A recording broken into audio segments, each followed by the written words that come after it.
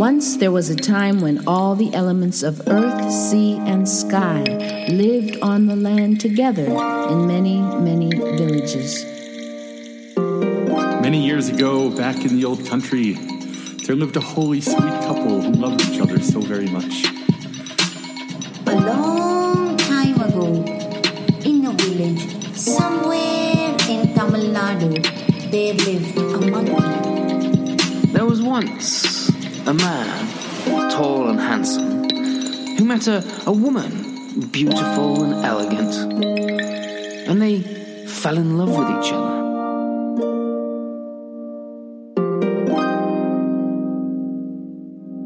Once upon a time, and welcome to the Story Podcast. I am your host, Rachel Ann Harding, and I have some stories for you. This is a podcast to hear traditional stories told by some of the best storytellers in the world. It will take you to long ago and far away, and will bring you back safely. Here we are, at the end of the third season of the Story Podcast. I don't know if I've ever told you about me, your host, Rachel Ann Harding. I live in Colorado in the United States. I have no pets, but I do have 9 plants that I water almost regularly. I like berries, especially raspberries.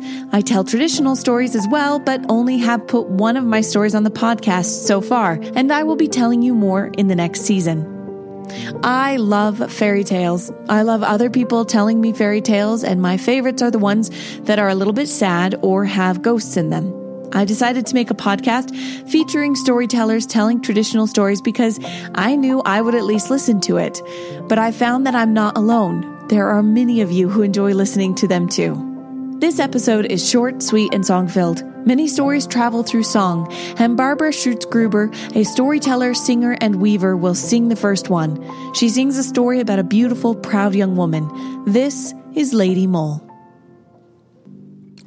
Among the hills of Cornwall, beside the Severn Sea, lived the daughter of a lordly race, Alice o' the Combe named she, Alice o' the Combe named she. Fair she was and comely, tender, tall and fine, standing on youth's threshold, proud with eyes divine, proud with eyes divine. Her eyes like summer waters when the sea is soft and bright, those eyes so large and clear and blue, her mother's joy and light, her mother's joy and light. The fashion of her stateliness, the richness of her gowns, in all of Cornwall's maidens no equal could be found, no equal could be found. Alice knew that she was lovely, men sought her far and near, but cold she was like graven stone, to suit her she turned deaf ear, to suit her she turned deaf ear. For Alice loved another, a valiant knight so bold, loyal soldier of a Stuart king, the fair Beville of Stow, the fair Beville of Stow. Now message came of banquet at the stately halls of Stow, of wassail and of dancing, Alice of the Combe would go, Alice of the Combe would go. The casket poured forth jewel and gem, for Alice must look her best. Robes precious and luxurious were unfolded from their rest, were unfolded from their rest. It was the day, the hour, the time, the page waited for his call. Her mother spinning at her wheel, Alice entered the old oak hall, Alice entered the old oak hall. Jewels like stars at midnight shone in her raven hair, her robe the finest velvet, rich and soft beyond compare, rich and soft beyond compare. And on her hand she wore a ring, the stone gleamed clear and bright. Alice stood before the mirrored glass, proud eyes filled with delight, proud eyes filled with delight. May all good angels aid thee, and hear a mother's oath. Oft shall I pray tonight, dear, may Sir Bevil pledge his troth, may Sir Bevil pledge his troth. But haughty was the answer as she gazed into the glass. Alice trusted only in those eyes, filled with pride and arrogance, filled with pride and arrogance. I'll sway Sir Bevil's heart now with eyes like these so fair. Any queen could pale before me. I have no need of prayer, I have no need of prayer. Those words but barely spoken, when a shriek, a cry, a sob, where once there stood a lovely maid, now vanished, silent, gone, she's gone, now vanished, silent, gone. Wild tones of mystic music filled the dark night air. There came a rush, a beam of light, fair Alice no longer there, not there, fair Alice no longer there. East and west they sought her, in northern parts and south, but never more seen in that land. Her mother's tears cried out, her mother's tears cried out. The moon did wax, the moon did wane, the months wore slowly on, and crones each night beside the hearths told tales of Alice gone, she's gone, told tales of Alice gone. But then one night the gardener spied among the roses grown a mound the likes he'd never seen. Upon it something shone, it shone, upon it something shone. It was a ring, the self-same ring Alice wore that fateful night. That ring she wore upon her hand when she vanished out of sight, when she vanished out of sight. And written in its borders within the band there hung the tracery of fine runes in the ancient Cornish tongue, that tongue, in the ancient Cornish tongue. But none could read the old tongue, long years since last it spoke, until one day a priest did come, grey shadow wrapped in cloak, grey shadow wrapped in cloak. Long years he served at altar, a solitary form. Men said he heard and understood when spirits speak and roam, when spirits speak and roam. Hear the language of his youth as he looked upon the ring. The earth must hide both eyes and pride. 'Twas written in that ring, the ring, 'twas written in that ring. And when those words were uttered in the garden by the mound, there came a sound, a low faint cry, from the grass upon the ground, from the grass upon the ground. Then they beheld, oh wondrous strange, a small creature there did probe, clothed in a fine soft velvet skin, just like Alice's robe, her robe, just like Alice's robe. Then they beheld, oh wondrous strange, its eyes sealed fast and tight. It groped about the rich dark earth in everlasting night, in everlasting night. And then the ancient man, he wept, he knew what all this meant.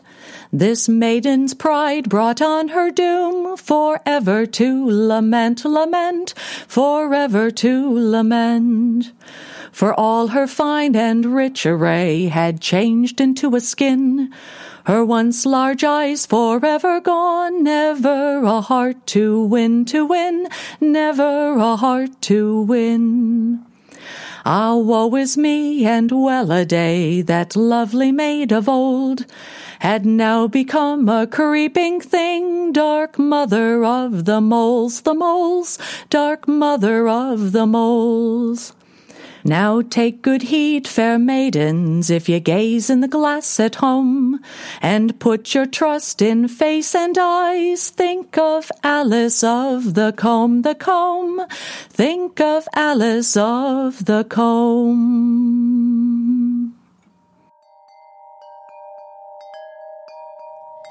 The fairy tale sponsor for this episode is the Hungry Wolves Love and Rehabilitation Facility, also known as the Howler Facility. So many wolves are in need of support, from issues with asthma that lead them to blow down poorly constructed houses, to those afflicted with hunger for pigs, grandmothers, little girls in red clothes, and other fairy tale creatures. At the Howler Facility, the wolves are able to stay in a safe place where they can rest from being chased by angry villagers waving pitchforks and torches, and they can experience renewal through talk therapy, dietary support, and art. We have had many success stories of wolves experiencing transformation, sometimes literally, as they shed the cursed wolf skin and become human once again, able to join their families. This holiday season, consider donating to the Howler Facility by spending a few minutes clapping for the fairies who are a vital part of the staff, or wear your green holiday clothes instead of red. The Howler Facility. We will huff and puff and blow away your preconceived notions of wolves.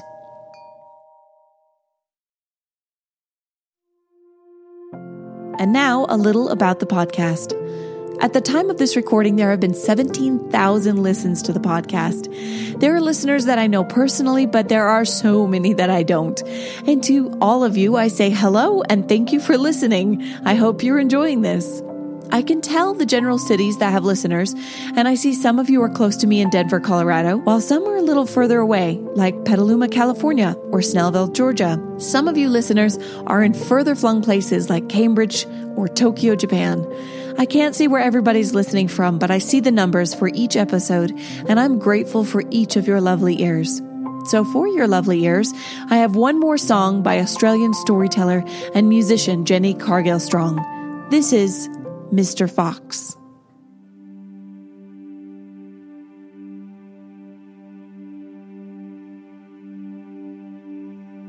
Outside Mr. Fox's garden, 3 maids playing with a golden ball. Jenny threw it up and Susan caught it. Mary bounced it over the wall.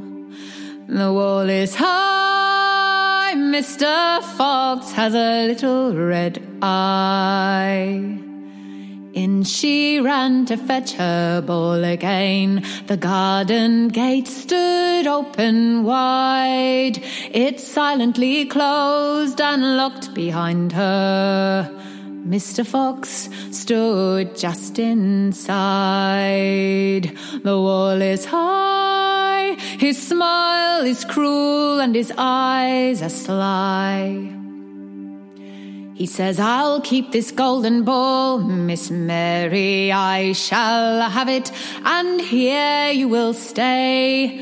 You will keep my house and be my servant, never stir out for a year and a day.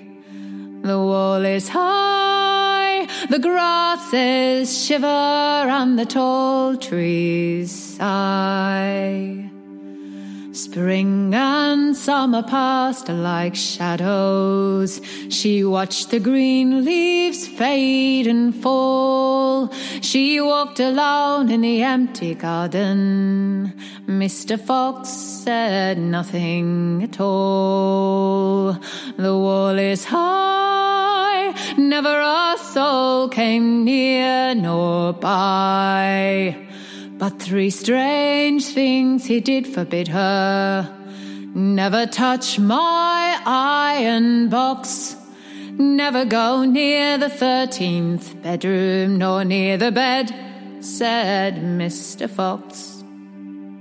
The wall is high, Mary, don't you dare ask why.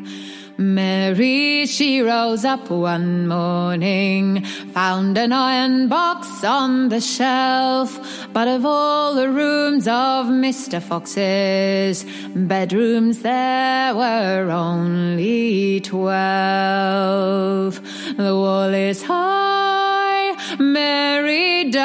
you peep or pry. One day Mr. Fox went walking in that box. She found a key. It fitted a door she'd never unfastened. And when she opened it, what did she see? The wall is high, the door said run, and the key said fly.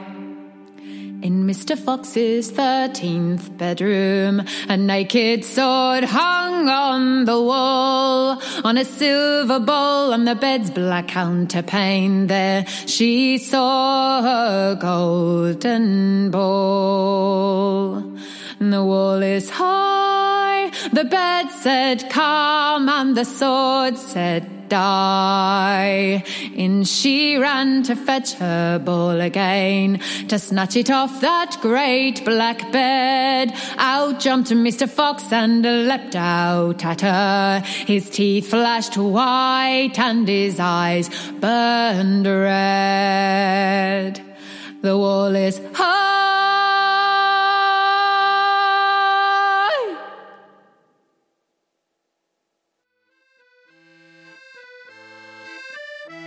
Thank you for listening to the Story Story podcast.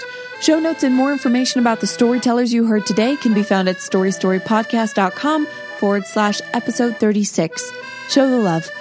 Find Barbara Schrutzgruber and Jenny Cargill Strong on Facebook and the internet. Tell them you heard them on the podcast and now want to hear them tell more stories. You can find the song Lady Mole on Barbara's CD, Ladies Night Out. And you can find the song Mr. Fox on Jenny's CD, Stories to Light the Dark.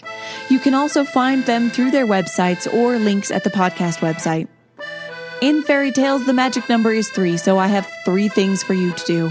1, like and rate the show on iTunes. It helps others find the podcast. And here's a special ask. I would like this podcast to keep growing. I'll be doing everything I can from this side to share the podcast, but I need your help. It can be as simple as sharing your favorite episode of the podcast on Facebook with your friends.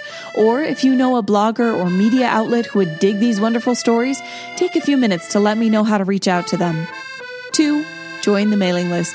You will get a link to the podcast delivered to your inbox, plus news and other storytelling-related goodness. 3, consider becoming a supporter. For as little as $4 a month, the cost of a box of Twinkle Lights, you help support the podcast and will get access to a Story Story short. The Story Story short for this episode is Papa God's Gift by Lynn Ford, which is a beautiful story in verse. You can find out how to support the podcast and join the mailing list at storystorypodcast.com, and a thank you as big as the full annotated version of the Grimm stories to those who are donating. If you would like to stay connected, you can find me and the podcast on Facebook, Twitter, and Instagram at Story Story Podcast or Rachel Ann Harding. Come say hello, check out the ads for the fairy tale sponsors, and let me know the favorite story you have heard or the favorite stories of your childhood. Who knows? Maybe you'll hear them here soon.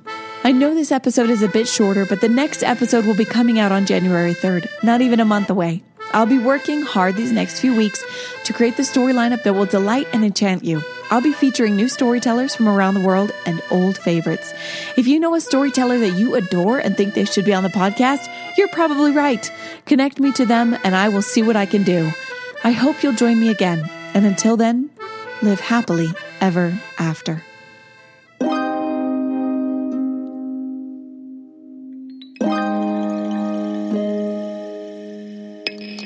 The wedding lasted for 7 days. I know. I was there. I would cross 27 countries, wear out 3 pairs of boots, battle 2 giants and the grandmother of all witches, Baba Yaga, before I was reunited with my frog princess. But that's a story for another time. The last thing he said before he died was a curse on anyone who would dare to go singing with the fairies. Just because a story is strange, do not mistake. It can also be true.